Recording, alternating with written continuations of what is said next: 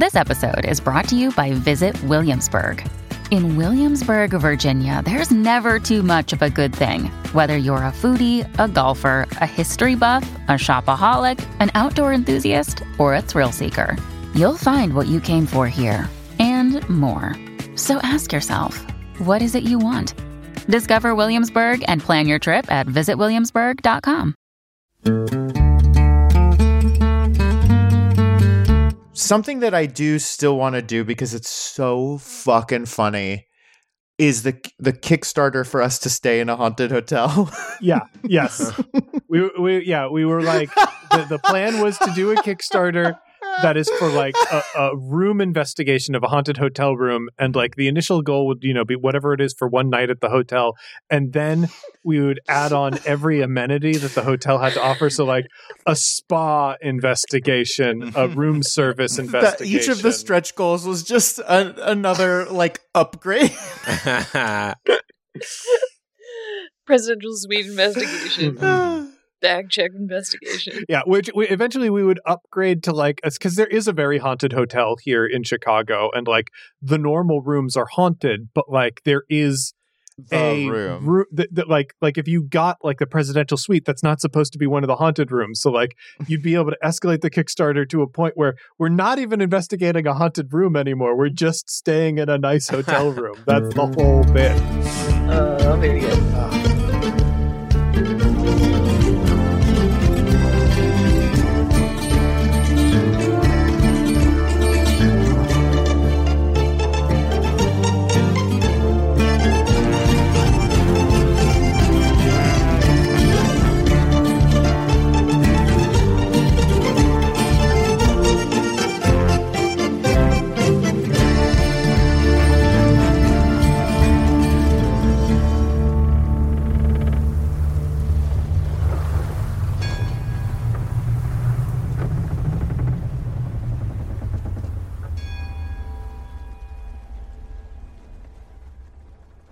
Travis, you're sort of lost in like this state that edges between dreams and consciousness, and you see Dref in front of you.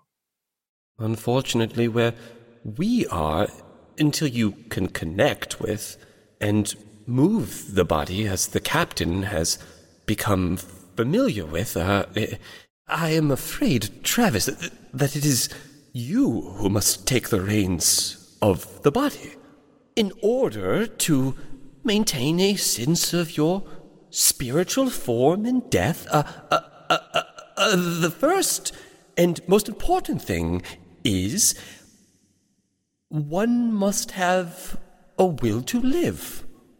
Can you think of something that keeps you alive? A thing to fight for? Well, someone from my past who I thought was gone is back. Travis, that's wonderful. I need you to focus your being on that. Focus all of yourself. You think of Margaret. As you do, there is a flicker that you feel, as though your spirit is a gentle flame that has caught on. And the void that you are in, there is nothing to reflect the light, but you can tell that there is light in it where there was not before. You see the form of Dref in front of you. Hold on to that precious thing, and I will show you the way. I will show you what I have learned. And Dref's hands reach out towards you, Travis. And this very much reflects the scene that we saw when Dref passed away the first time, of Dref reaching towards the robed and hooded figure who was stabbing him and taking his life. And in this, we feel you enter the kind of spiritual mind palace that Oromar had established. And that I will turn over to Nathan. You feel the room. You feel the space of the room. But there's no spider threads. The cords that Oromar was using to manipulate the body in fine detail. And then you slowly realize where those spider strings must have come from. Imagine for a moment the hair on your arms and a almost static sensation that makes them stand on end. And then those hairs start to pull away, elongate from your body and stretch far into the space. The sense around your body extending to slowly fill a space larger than yourself. And we actually see these thin threads pull away from the soul of Travis Matago as they intertwine and weave and knot across the entire crumbling mansion of Oromar Vale's body. That sounds like some Junji Ito. Yes. And we can see in these threads, Travis, these have been knotted and woven, and you can tell by different hands. Some of these programs, these movements, are Dreff's handiwork. And there is a progression of some of it being very rough and rudimentary and slowly bleeding into scientific and fastidious as Dreff inventing the art of necromancy, inventing moving a body that is still slowly developed to be more robust and meticulous in his discovery. And that work was then later picked up by the brilliant mind of Oromar Vale, who reverse engineered it, who discovered his own forms and created movements according to his own needs. The work of two brilliant, once-in-a-generation minds have come together in this empty, hollow mansion that is the body. And you now see hundreds of thousands of operations in front of you. Little delicate things that are all necessary to preserve this body, to make it move, to give it the appearance of something that lives. Well, I want to try and move. Yeah. I think there's the awareness of approaching these things, and one of these threads wiggles a little bit, vibrates. Is the captain's body lying down right now? No, it is not. The captain's body is suspended, held fast to a rocky outcropping by a lattice of vines. Well, this is great. I wanted to... does he have the sword on him? Oh, absolutely. Yeah, he must have his sword at his side, yeah. I want to try and grab the sword and cut myself down. I'm going to go for it. And I don't think it's going to work out well. But if he's somewhere shitting in my coat... Roll a divine check. How hard? What bizarre motivation. And I consider this a personal favor. Yeah, that's going to be 3 failures, but Oh my God. also 3 advantages. So you reach for the first collection of cords that you can find, and you give them a tug. And what happens is light fills your world and vision as Oromar's eyes open. Oh. And also, unbeknownst to you, the other massive cords that you pulled on are your lungs and vocal cords, because these were what Oromar has been working on. Oromar slowly stitching together speech for himself again. You give a tug, and we can see, in this lattice of green vines that bind Oromar to this rock, his eyes and mouth suddenly pop open, and he screams. Ugh. To combine your advantage from earlier as you grabbed the helm of this necromancy with your disadvantages from now, faintly beneath the sound of your screaming, you can hear into the distance in the forest. A familiar voice calling. Can you hear me, love? Can you hear me, love? Margaret calls to you.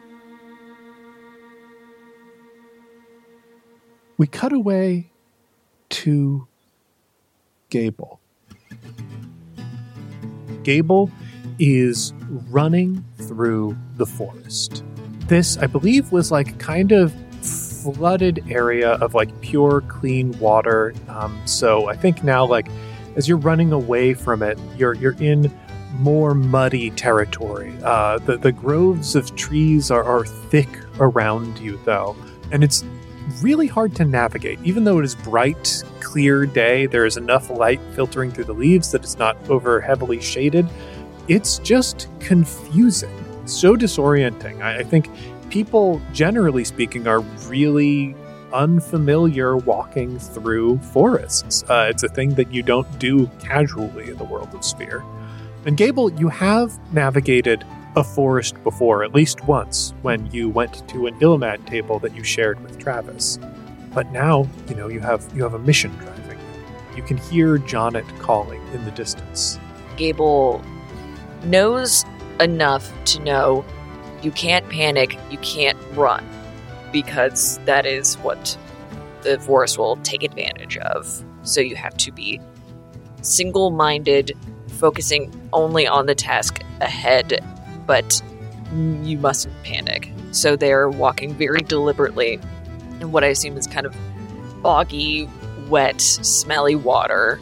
I think it's not actually smelly, but it is like, boggy. Hard enough to walk in that, like, your shoes come off, that kind of thing. Yeah. And just finally taking in the reality of the situation. Like, I was here, I was in one place, and now I am not in a different place. So there is a magic happening that I can't identify, that is frightening and is powerful enough to have transported me someplace else. So that is the main focus, but trying to not let that take that in too much, out of hope of, okay, we just need to find each other and then we'll figure it out. Gable! Jonnet? It hurts! Jonnet! Stay still. Gable! Stay still. I can't move! Okay. Keep talking, I'm coming to you. Where are we? I don't know. But you keep on talking. Just say a recipe, say something that you've memorized. Just keep on talking, and I will be there. I will be there very quickly. Okay. Who is your family? Zana. My dad. Mm-hmm. Gable. Who are your crewmates? Spit. Travis. Keep on going. There's lots of them. My arm. I can't feel my arm, Gable. All right. Okay. It's fine. Just keep on talking. I'll be there soon. Okay.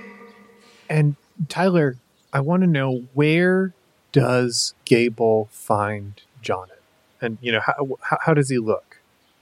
I think that there's a clearing in the sense that, like, for like a small patch of 10, 12 feet, there isn't like a tree growing directly up, but it's like a very like overgrown, cleared out patch. And like, I think when you walk into it, you see Jonnet like sort of kneeling down on the ground, and you see that his right arm is kind of like laying limp, dangling down to the ground. It's touching the ground, and it looks like where it's touching the ground, so much like nature and like foliage and vines have like been very quickly creeping up his arm. The moment Gable sees this, they just run up and take out their sword and try to cut those vines immediately. Sure. Yeah. Yeah, let's have you roll an attack. It's going to be of average difficulty. With my what? this is, I mean, how are you attacking? It's up to you. I mean, it would probably melee? It would probably be melee. If Yeah. you're using a sword, it's melee. Yeah. So Melee. And it's heavy because it's my big friend. okay. So that's important. You're pulling out your great sword right away. Cool. 1 success and 2 threats. Yeah. What I think happens, like you pull out immediately, you target the brush that is under, Jonet's arm, these vines. Like, it's a very clean cut. You cut away these vines. His hand looks like it's free, but the threat, I think, is there is like blood coming out of the vines. Almost like it's hard for you to know. Mm-hmm. The forests have really weird stuff in them. When you navigated to the Queen's Glade for the first time, you saw things that you never saw outside of that place. And, it's almost as though they were drinking his blood. Janet? Janet? Cable. Are you hurt? Are you in pain? Yes. I mean, it hurts so bad.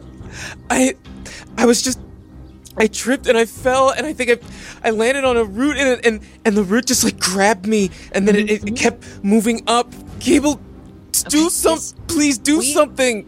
We need to keep moving. Can you move right now, or do I need to help you move? Help me. Do your magic, please. All right. Okay. Is it kind of obvious that he won't be able to get up? Yeah, he looks in a bad way. You have no idea how much blood he might have lost. I'm trying to decide, would this be magic or would I just try to do a medicine check? Because I think I might know enough, like, magic might draw attention. Yeah, that is your call. I could see either being valid. I will do a medicine check because I think I'm getting the feeling that there's enough magic going on that I don't necessarily want to draw attention. Interesting. Yeah. Okay, cool.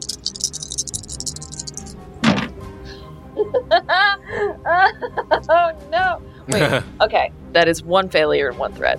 Yeah, there's still vines attached to his arm, Mhm. and you try to cut them away, and it feels like more blood is coming out, and you're left just kind of having to hastily bandage this. Mhm.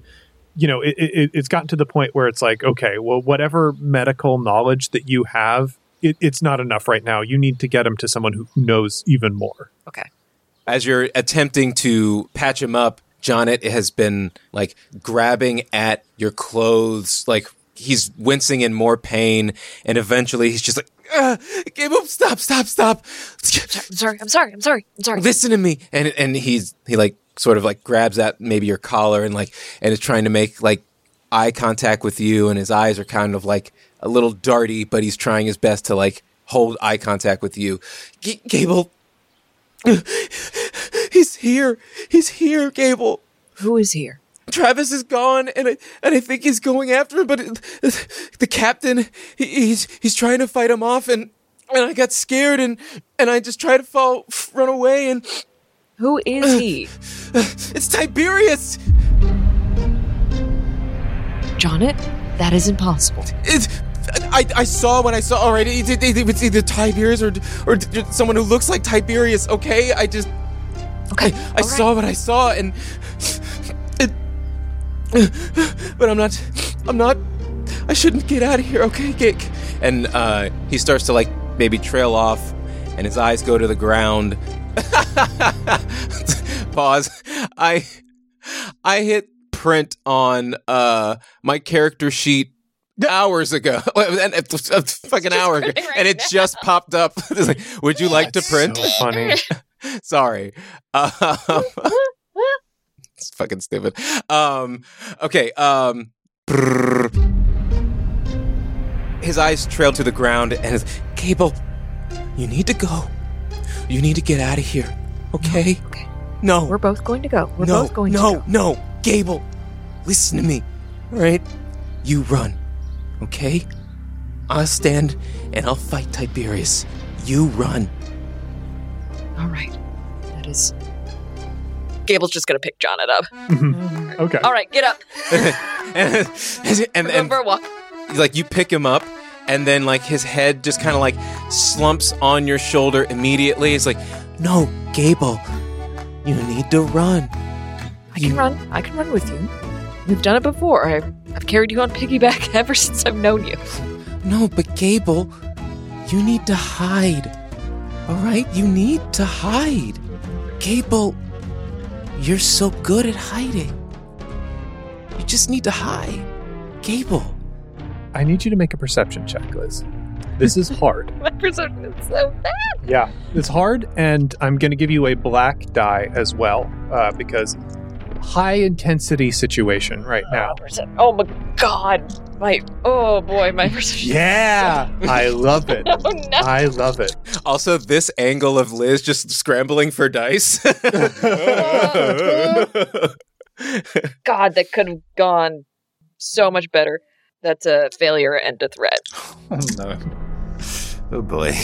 Yeah, the chaos of this scene is hard to parse through. You're worried about Jonnet. He was bleeding quite a lot. You can feel, I think, the hasty bandage that you put together, like soaking through as you are looking around for figuring out where you're trying to go. You're trying to process the fact that he said Tiberius is here. Mm-hmm. You're trying to process the fact that he said Travis is gone. There is so much bearing down on you right now that you don't take a moment to think about Jonnet and what it feels like to pick Jonnet up and carry him. Mm-hmm. But the faintest prickle of a chill enters as he says those words, and his voice changes just a little bit. Gable. And I think as this is happening, Jonnet is his head is still on your shoulder. He's so close to your ear, and he's his booming voice from before is now just getting quieter and quieter. Gable, you're so good at hiding. Gable, you hid from the crew when the captain died. Gable, you hid. Gable, you hid from Hildred, where she tried to embrace you. Gable, hide. Gable, you hid from the mariner, the butcher, and all the rest who deal misery and death. Gable, you hid from the sovereign, letting him cast down hundreds and smite thousands more. Gable, you're hiding from the Morning Star right now. Oh, God. Gable drops Jonnet.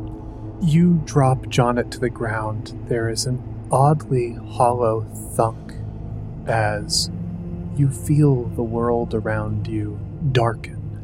You feel darkness behind you, and you hear a familiar voice. Well, well, well. If it isn't the person who struck me down. What do I see? You turn around, and you see a bare wisp of a figure, dressed in a gray cloak, and it has the face of Tiberius Youngblood. It is fades away as you look down closer to its legs, but it has a skeletal frame and a hand that is just bare bone clutching a stone knife. Oh, I look back at Jonnet. Jonnet looks extremely pale right now. Does look like Jonnet. There's a lot to process right now. It sounds like Jonnet, but something being very off about it. Gable, just hide. Gable, please. You know I removed you from this world. There was nothing left of you. And that's all I needed. The figure rushes towards you. And let's cut over to Jonnet.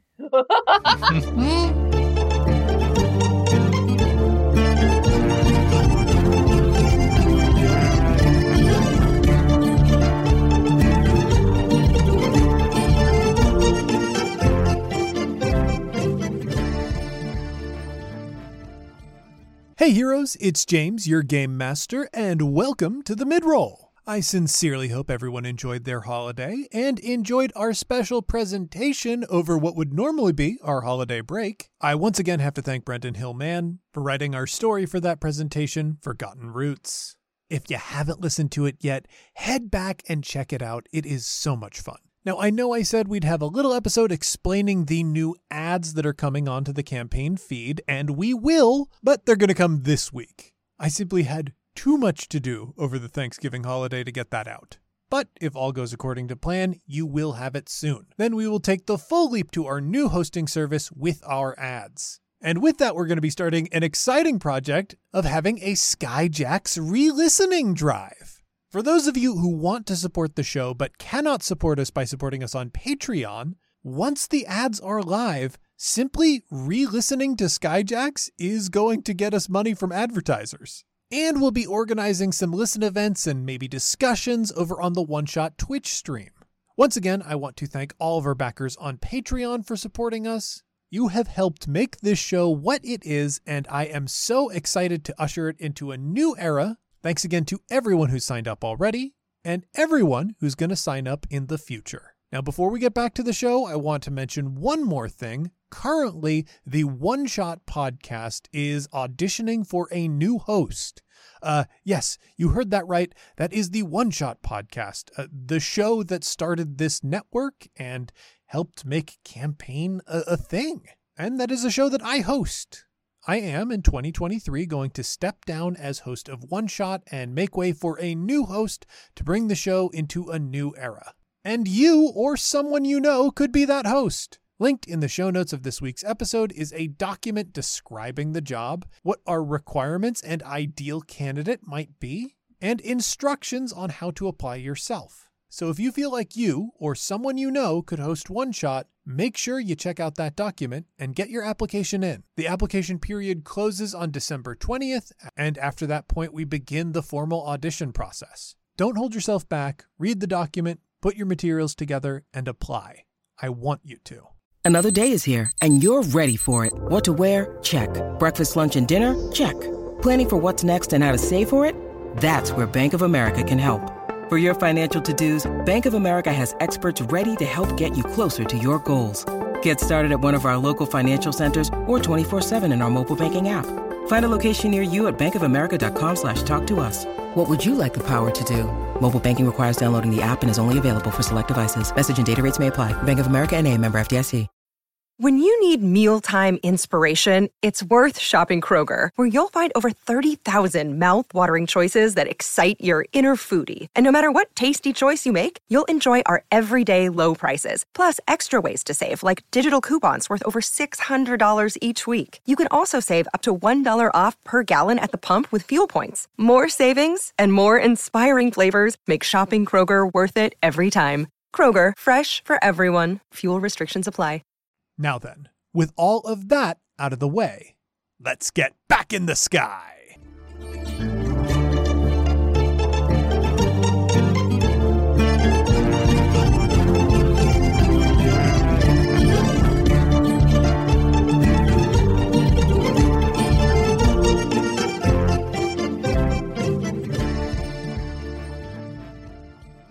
Jonnet, you are elsewhere in the wood. So you were, confined. Mm-hmm. You tried to leave this place, and you were only able to re-enter it.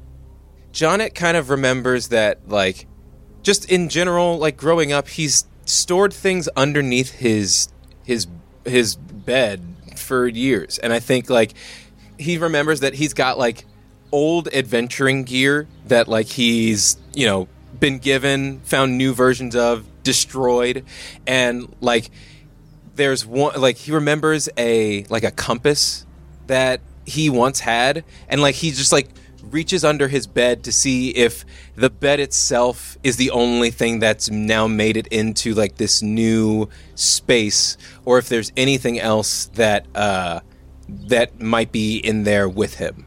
Here's the thing that I'll rule. If it is something that you would have kept between the mattress and the bed frame, then it is there. If it was something underneath the bed itself, it is not. In my brain, when I just like mimed the action, I was like patting the underneath of the bed. Ah, shoot. Okay, and so it's nothing. Is his own pack there? It's anything that was on your bed, I think, is there. Gotcha. Well, in this case, I think, like, Jonet's going to, like, try to boost his own, like, senses, his magic, and he's going to go to the classic, we're going to do some blood magic.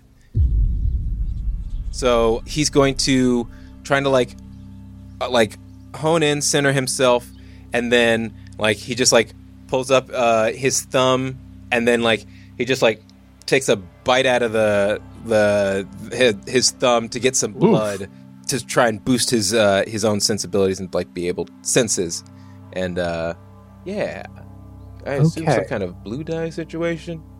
Yeah, I like this a lot. So this is this is an arcane check that will provide sort of perception results to it. So make an arcane against hard, 3 purple dice. Ah. Okay, so that is going to be 1 success. Oh, 1 success and 1 advantage. Perfect. So you cast this spell and open your eyes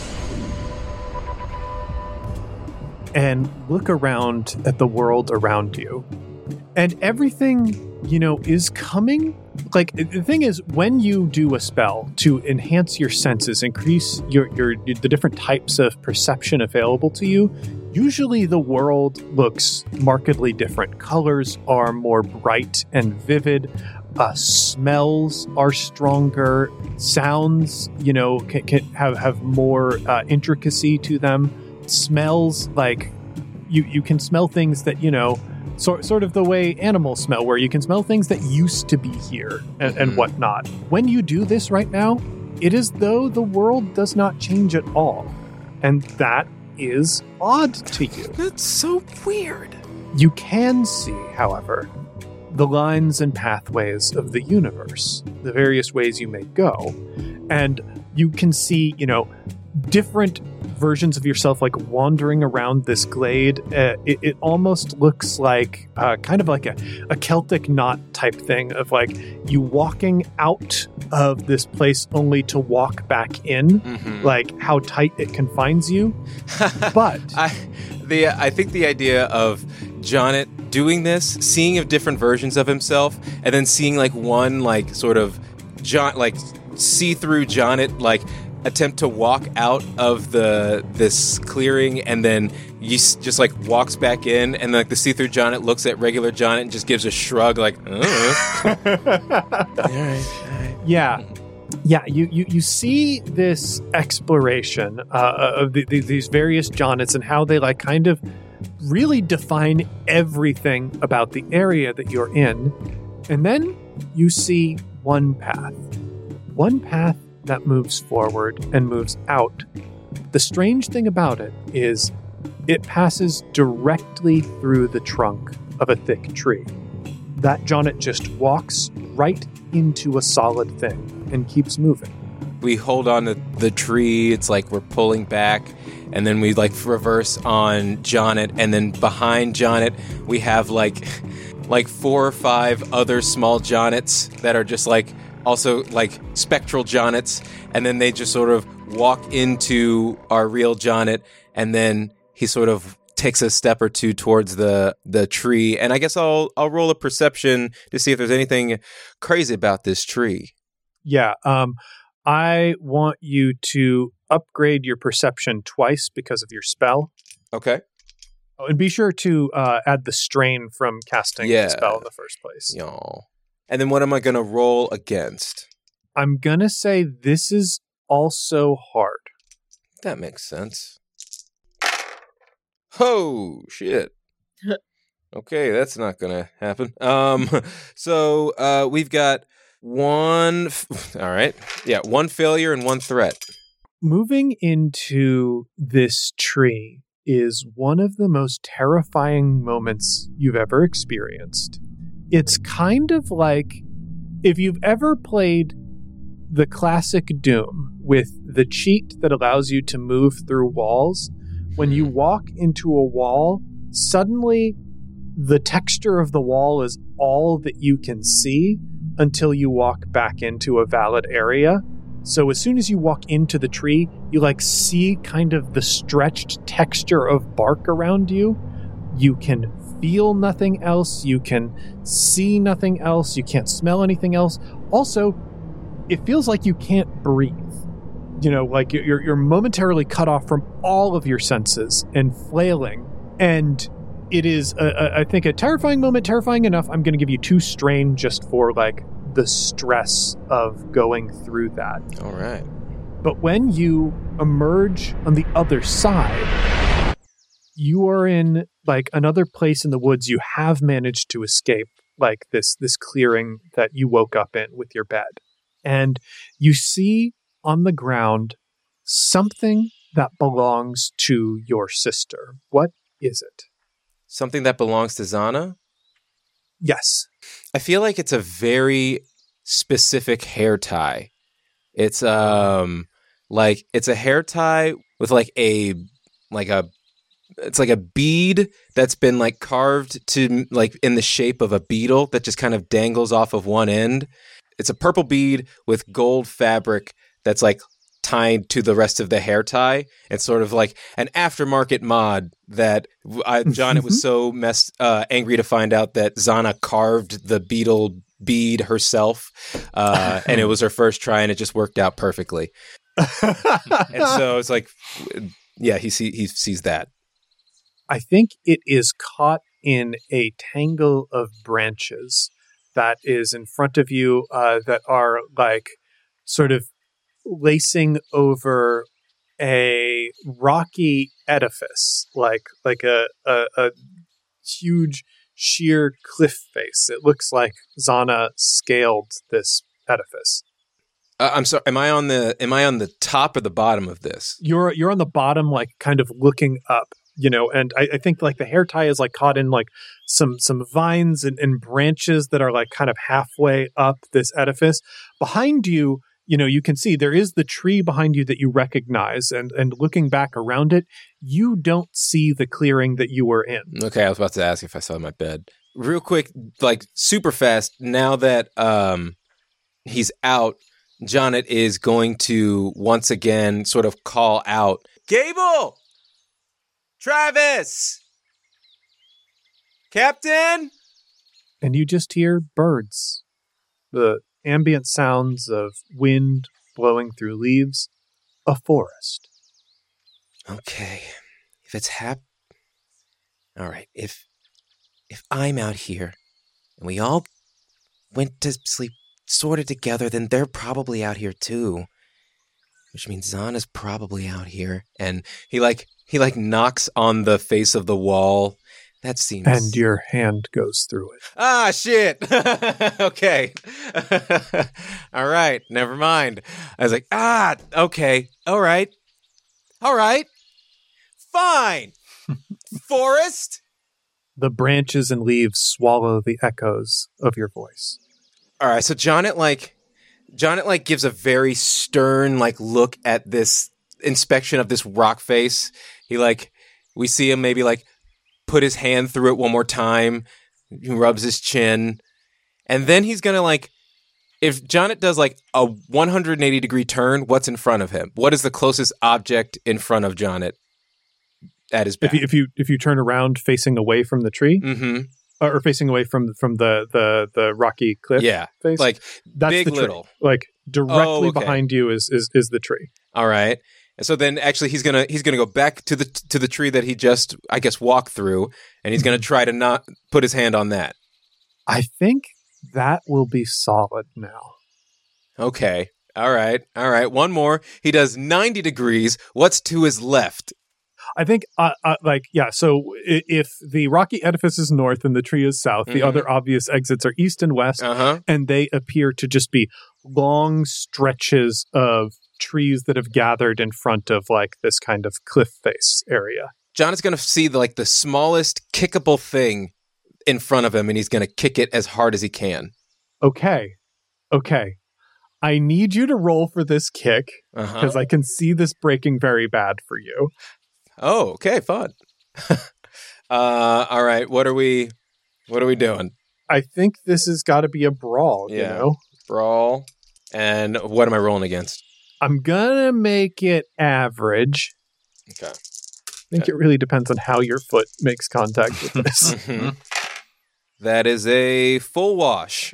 Well, that's a situation where we turn to our friends, the Luminaries. The Luminars. Okay, the children. That's pretty Think common that for might Jonnet, be. actually. Oh, that's right. We have that document that tells us about all the Luminary pools. Well, it might be the newborn for Jonnet slightly more, but that combination has definitely happened at least once. Okay. Consequence, inevitability, and eternity. Nothing was unobserved, and a reckoning is coming. This is interesting. I think, blessedly, the way that Jonnet chooses to kick this has some sense to it, in that he drives with his heel. I think it's just a rock that Jonnet kicks. It could have, had this gone more negatively, it could have broken your toe. I think, quite honestly, just kicking something as hard as you can. Yeah.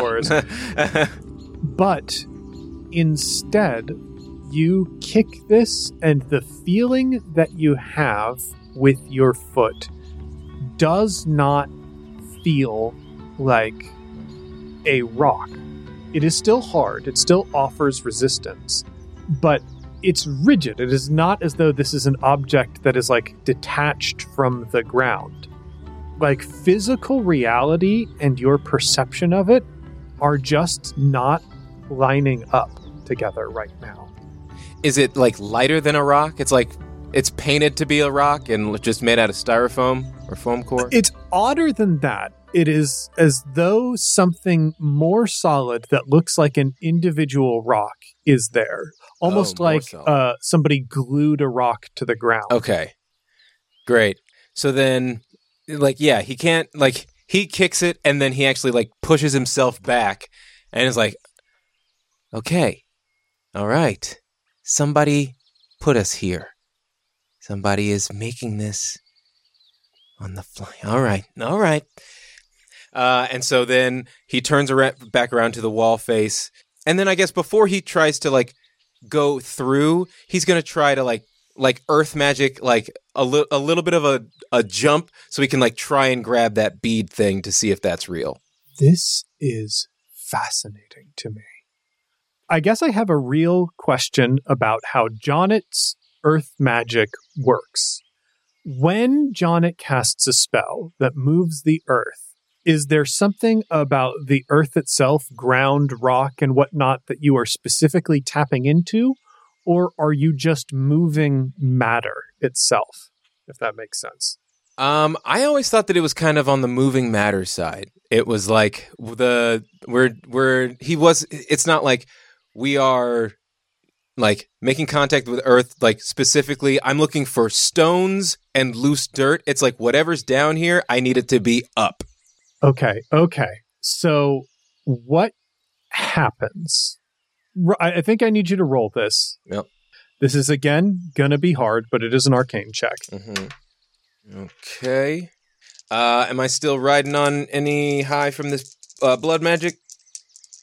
So, yeah, you know what? This is, I'm going to say, perception related. So we will give you the blue die for this. This is a very weird thing that's happening, and also not a thing that I anticipated, which is cool. Wow. Okay.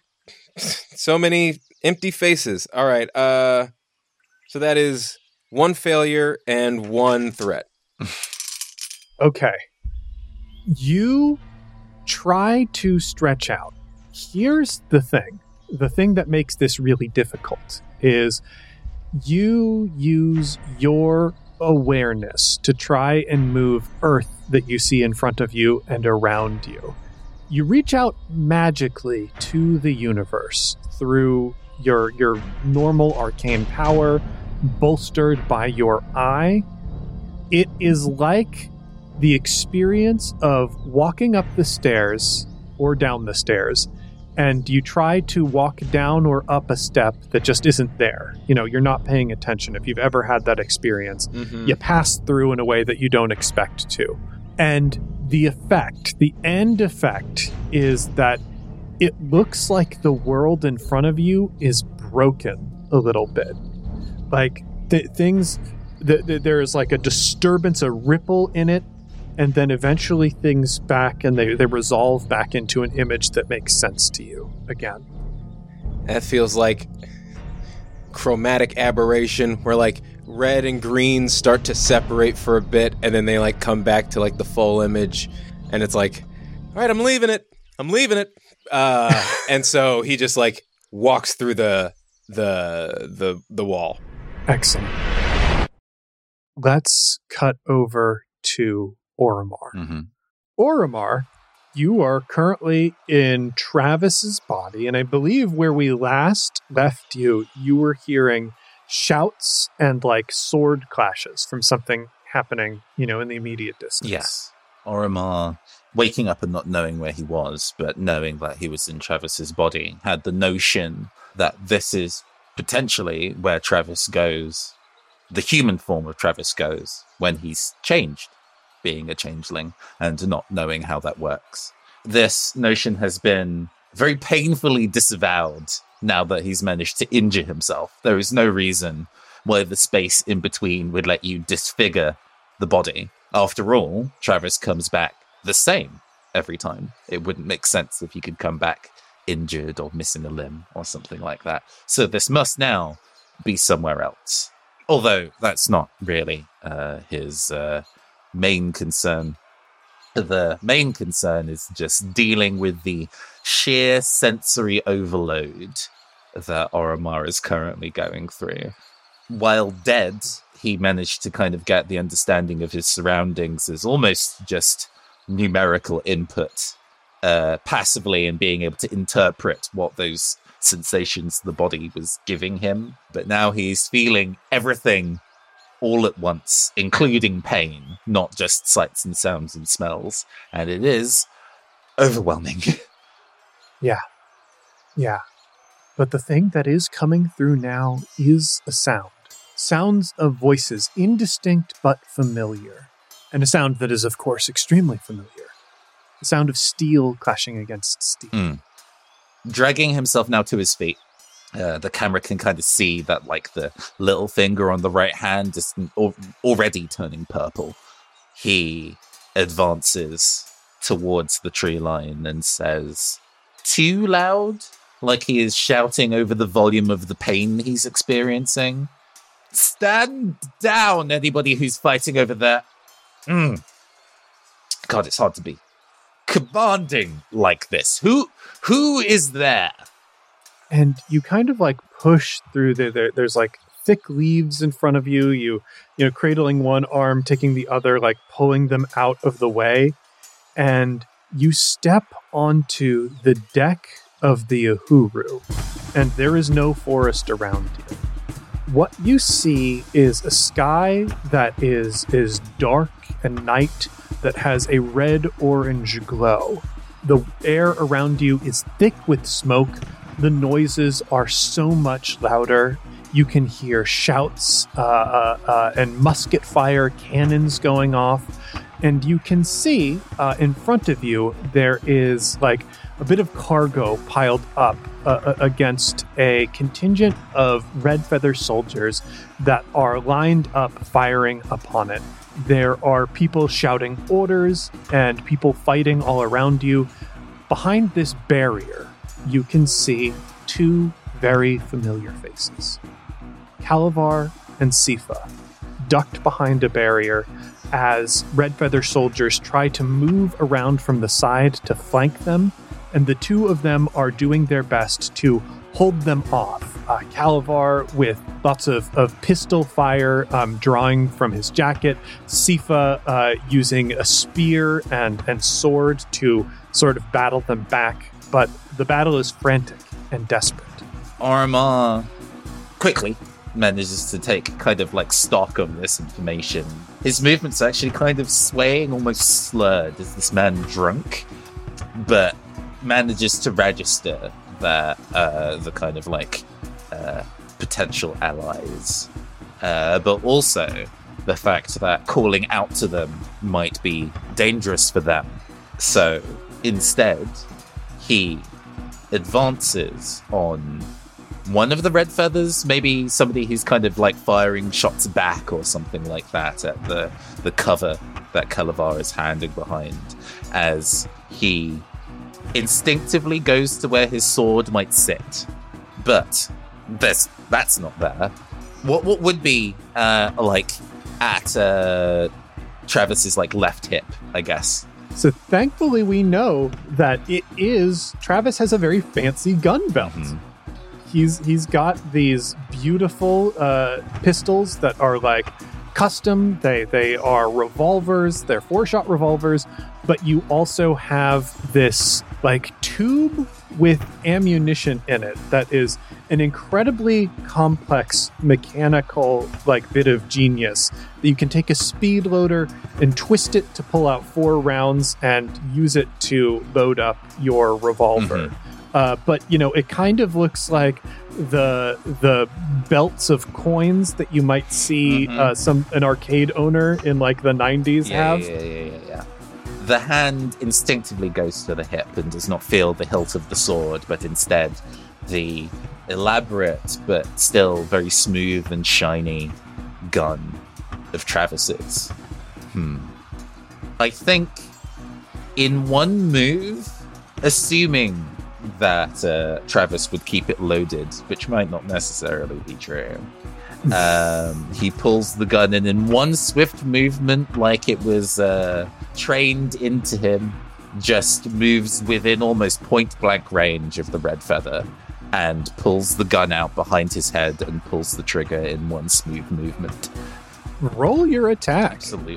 This is going to be, I think, an easy roll. Like, this is somebody who's expecting a fight, but not expecting a fight from you. Mm-hmm. You're sort of like running out of thin air into this combat scene. Easy is just 1 purple die. 1 purple, yeah. Travis's ranged light is 3 yellows and a green. So, here's hoping. Okay. Oh my god, wow. Thank you. Thank you, Die. That is 0 successes, but 6 advantages. Oh my god. Wow. Unnecessary. I rolled the worst result on that purple die, thank you. Wow. Shooting as Travis Madigo, we learned something important that, you will have to unpack this kind of at an arcane level later on. You shoot at this person. It does not hit them, but the bullet, like we can see, flies past this person to the line of red feather soldiers shooting ahead and hits a barrel of gunpowder, which explodes out.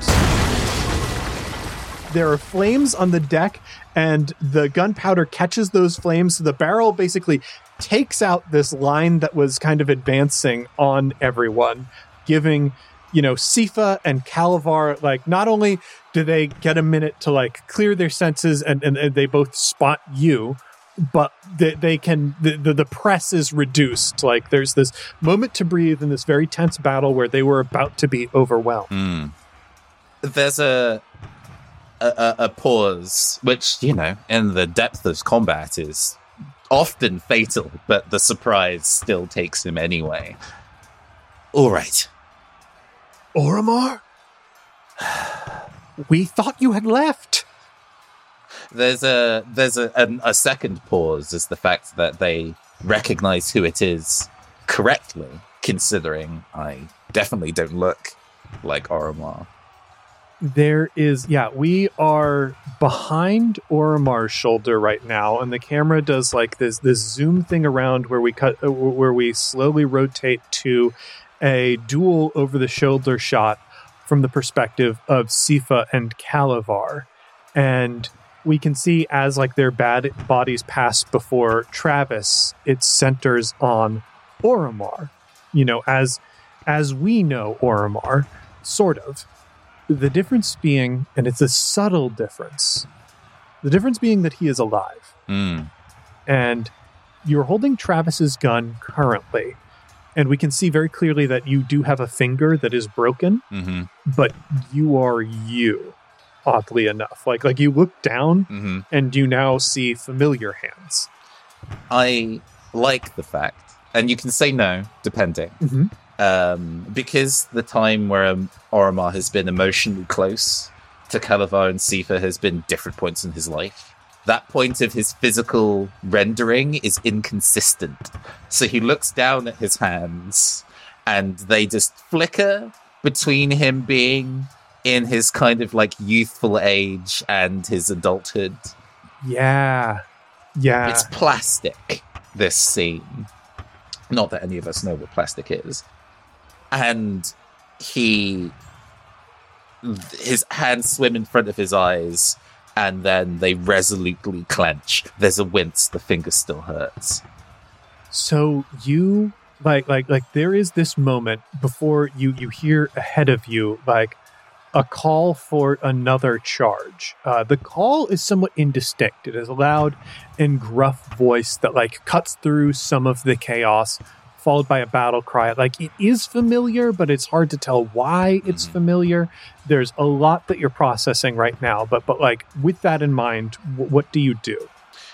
I think Oromar starts to rapidly advance towards the pair, potentially shoving Red Feathers out of the way.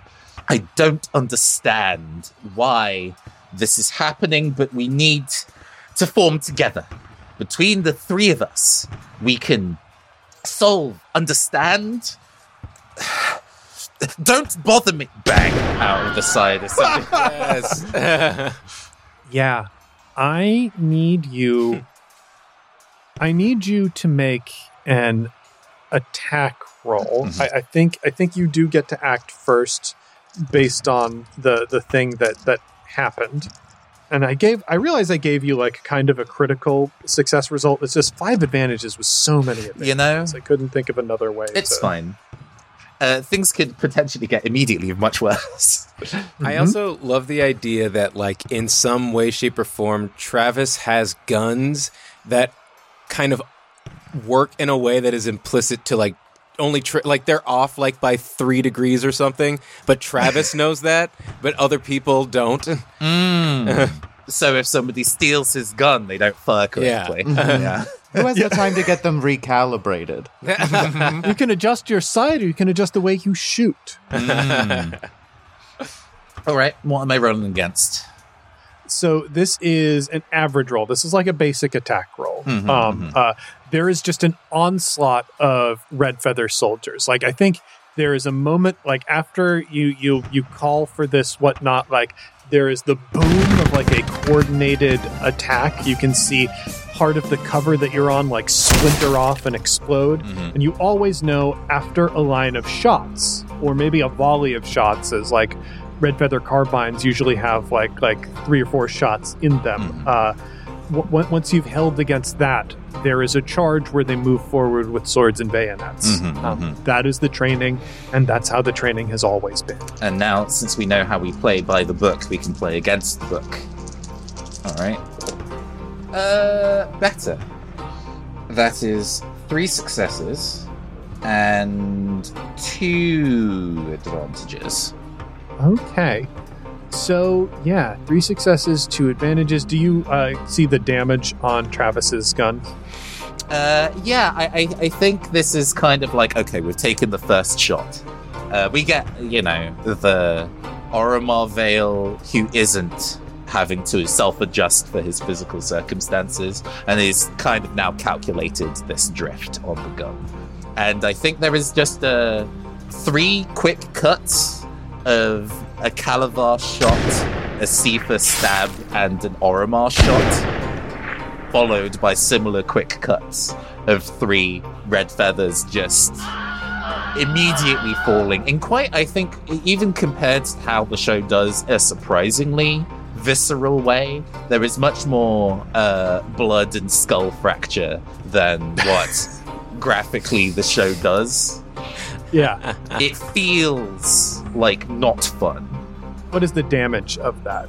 Ooh, numerically. what is the damage, damage on of these Travis's gun? Let me look, since I can... this slug pistol is 6 damage. 6 damage. Okay, so that's 8 overall. Okay, that's a good shot. Yeah. What happens is just this moment of fighting in pure coordination. Sifa and Calavar are 2 people whom you have fought alongside your whole life. Basically, from your teenage years on, in tense moments, almost always one of them was next to you, facing impossible dangers together.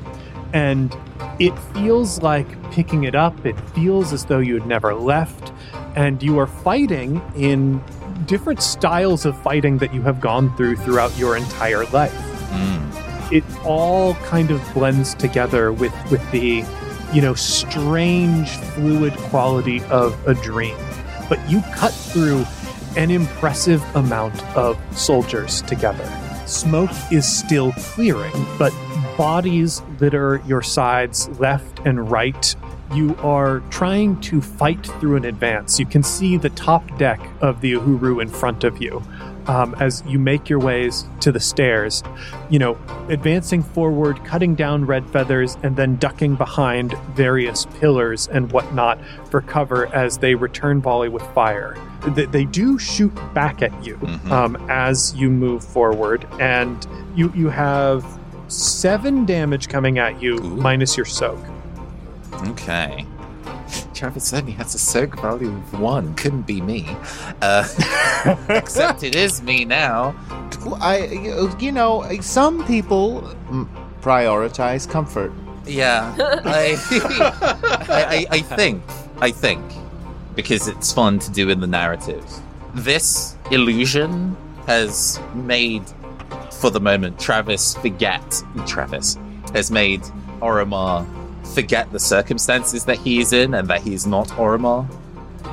So he's going to do this like he would normally do back in the day and roll with resilience to block it, which is just a single green. Mm-hmm.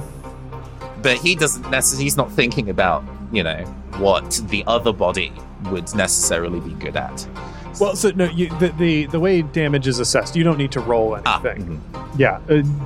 But I just want to make sure that you noted that numerical damage, and I think the thing that you discover about it, like as you get grazed by bullets and whatnot, you are feeling pain and shock for the first time in months, and you're feeling it in a body that is not yours, even though you're perceiving it as yours right now.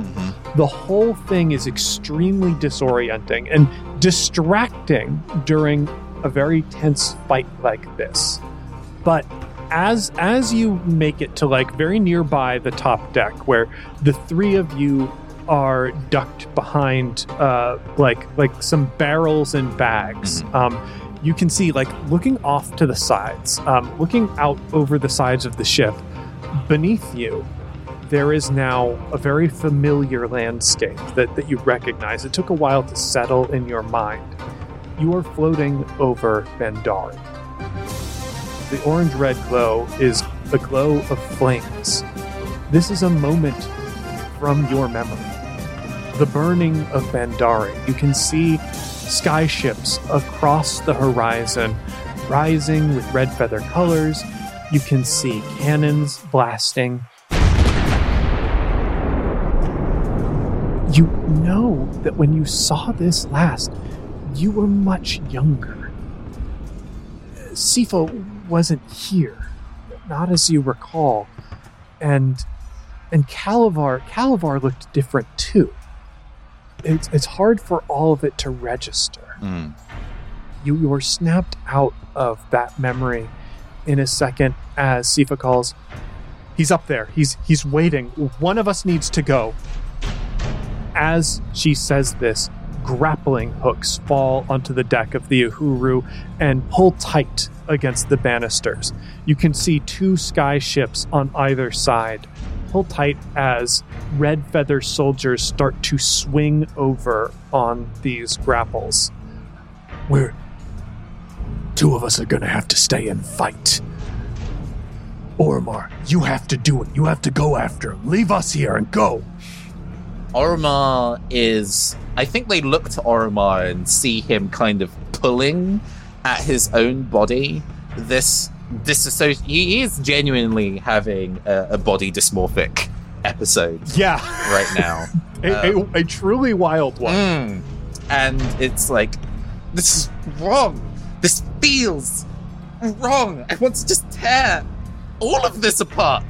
As he kind of sees like a building kind of fall down in the background, reduced to ashes. Tear all of it apart.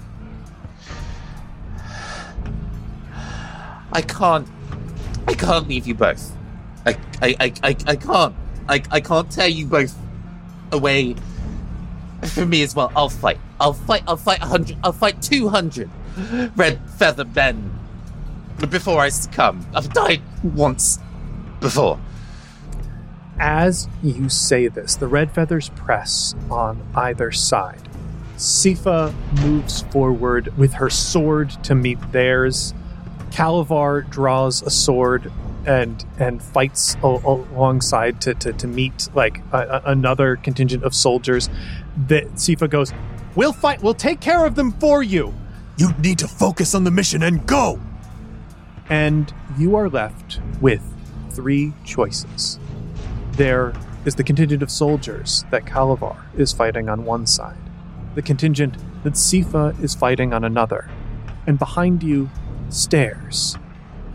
Stairs where, behind smoke, behind the chaos of battle, the blasting of cannons, the firing of pistols and rifles, you hear a voice that coalesces to be now solidly familiar in your mind. The voice of Captain Slate, the man who you once served under in the Red Feather Armada, the man who you deposed to take command of the Uhuru in the first place. You could face him as well. Oromar looks to Calavar. Calavar, who through so many missions has been just as driven, if not more driven, than Oromar sometimes in getting the job done. Oromar turns to Sifa, the person whose sheer charisma and dedication to family and culture has helped her and so many other people thrive and survive where his history has not. Both of them would be able to continue things where he might not even be able to in the current state that he's in. And then he hears the voice of his ex-superior, and he just turns round and looks up the stairs. A face so neutral, you wonder if there is even a face to the shell that is moving around this ghost of a pirate ship at all. Yeah, you can see him now at the top of the stairs through the flames. And your 3 choices are very clear. Mm-hmm. Scotty Jackson.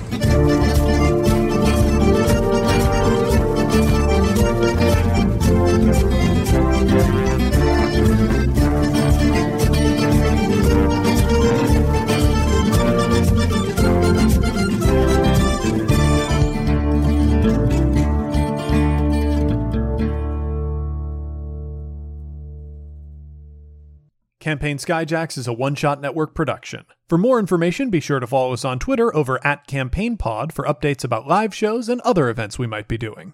You can find more great gaming shows over at OneShotPodcast.com. Jonnet Kessler was played by Tyler Davis, who can be found on Twitter and Instagram @TylerADave. You can stream his short film, Lining, on the Roku channel for free. Just search for The Shortlist, Summer. Gable was played by Liz Anderson, who can be found on Twitter @LizAnderson___, or on her podcast, Paired. Travis Madigo was played by Johnny O'Mara, who can be found on Twitter @JohnnyandBriefs, or on his podcasts, Bill Buds and Dilettante Ball. Captain Oromar Vale was played by Nathan Blades, who can be found on Twitter at PhantomArtsENT. You can also find them streaming on twitch.tv/TheNeonCaster. I am James D'Amato, your host and game master. You can find me on Twitter at OneShotRPG or on my other podcast, One Shot. The original music featured in this podcast was written, composed, and performed by Arnie Parrott. You can find him on Twitter over at ARNEPARROTT. You can find more of his work at atptunes.com. This episode was edited by Casey Toney, who can be found on Twitter at CaseyPony, or on his podcast, NeoScum. Our logo was designed by Fiona Shea, who can be found on Twitter at FionaPup. The World of Sphere was inspired in part by the music of the Decemberists, and Illimat, produced by Together Studios. This show uses a modified version of the Genesis role-playing system, designed by Sam Stewart and a team of talented professionals who were fired by the private equity firm owning Fantasy Flight Games. And once for our friends ne'er to rise, twice to the dearest we're leaving behind, who know we can never deny the call of the sky.